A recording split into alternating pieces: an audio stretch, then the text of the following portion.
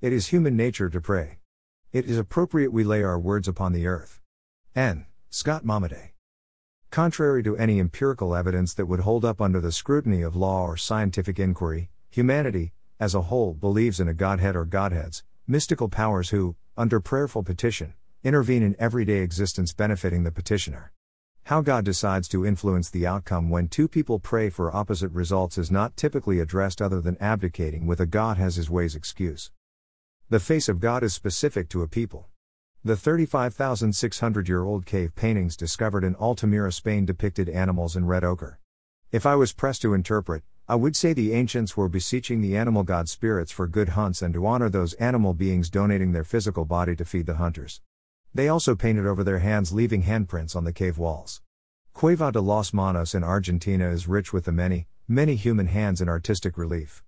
I imagine this, like modern graffiti, is a cry to the universe proclaiming, "We are."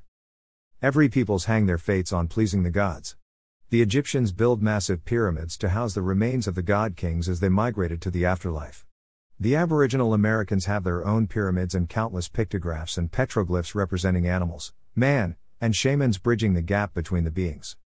The more modern religions worship a decidedly human-faced supreme deity.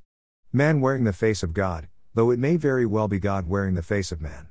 Even those who deny the existence of an overarching God power are not immune to worship. Their devotion to the laws of the universe elevates science to godlike status. As a whole, we have evolved a spiritual proclivity, if you will, a hole in our psyche that can only be plugged by our views of God. A God-shaped hole acting like a greedy vacuum in distress until it is filled with something mystical. Those with a religious bent claim the need was placed into us by a personal God to draw us into his, always seems to be a man, presence. The more scientifically inclined chalk up our need for spirituality as an evolutionary adaptation helping the collective survive at a greater rate than those without a spiritual bent.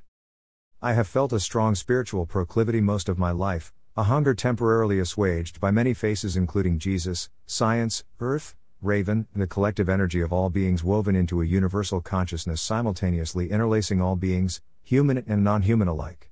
This collective consciousness influences existence through a psychic energy. Not in a direct hand of God reaching down from the heavens to solve a specific problem. More a karmic influence generating violence where there is violence, peace upon the peaceful. This is tapped into when Muslims say Assalamu alaikum, which means peace be upon you. Like the Christian mandate to turn the other cheek, these fundamental tenets of the faith are conveniently overlooked. This karmic influence is not an absolute. Bad things happen to good people as does good things to bad people. There are no completely good or wholly evil people. Both good and evil, as arbitrarily defined by religious authority, dwell within each of us. My current thinking has evolved to lean toward the collective consciousness rendering of spirituality.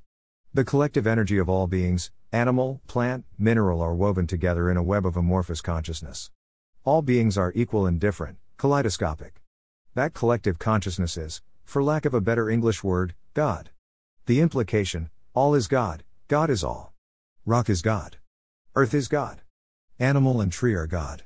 You are part of God. God is a part of me. Any action diminishing any being diminishes God. The ultimate praise of God or prayers offered to God is to recognize every being has an intrinsic value and deserves to be treated with equal respect. December 14, 2020.